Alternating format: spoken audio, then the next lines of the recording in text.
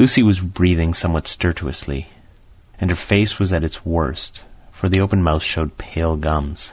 Her teeth in the dim, uncertain light seemed longer and sharper than they had been in the morning.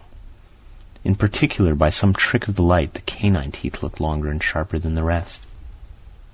I sat down beside her, and presently she moved uneasily. At the same moment there came a sort of dull flapping or buffeting at the window. I went over to it softly and peeped out by the corner of the blind.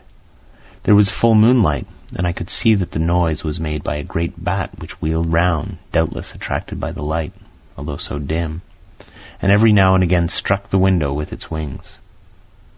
When I came back to my seat, I found that Lucy had moved slightly, and had torn away the garlic flowers from her throat. I replaced them as well as I could and sat watching her. Presently she woke, and I gave her food, as Van Helsing had prescribed. She took but a little, and that languidly.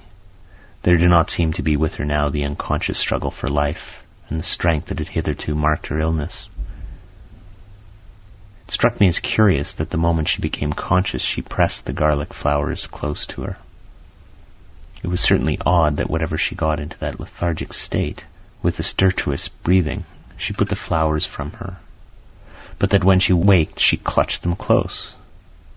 There was no possibility of making any mistake about this, for in the long hours that followed she had many spells of sleeping and waking and repeated both actions many times.